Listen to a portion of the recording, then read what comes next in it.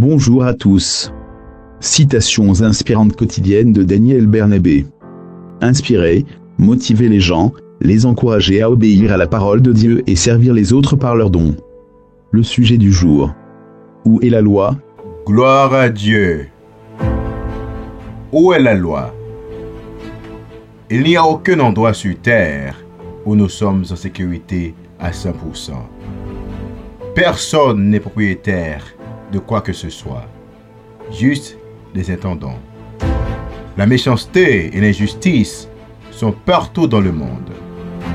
La division détruit les nations au nom de l'égoïsme et de la haine. Les gens meurent innocemment. Le gouvernement a violé la loi dans son intérêt pour garder les nations dans l'ignorance. Proverbe 11, verset 4.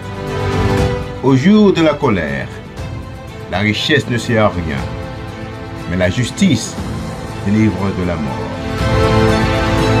Ecclésiaste 12, verset 13-14. Écoutons la fin du discours. Crains Dieu et observe ses commandements. C'est là ce que doit faire tout homme, car Dieu amènera toute heure en jugement, soit bien ou mal.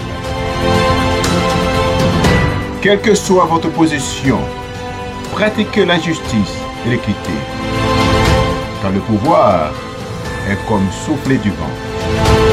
Seules les bonnes actions peuvent faire la différence. Cher Père, s'il te plaît, aide-nous à pratiquer la justice et l'amour. Au nom de Jésus. Amen. Passez une bonne journée. Au revoir. Merci pour votre écoute, nous honorons votre temps.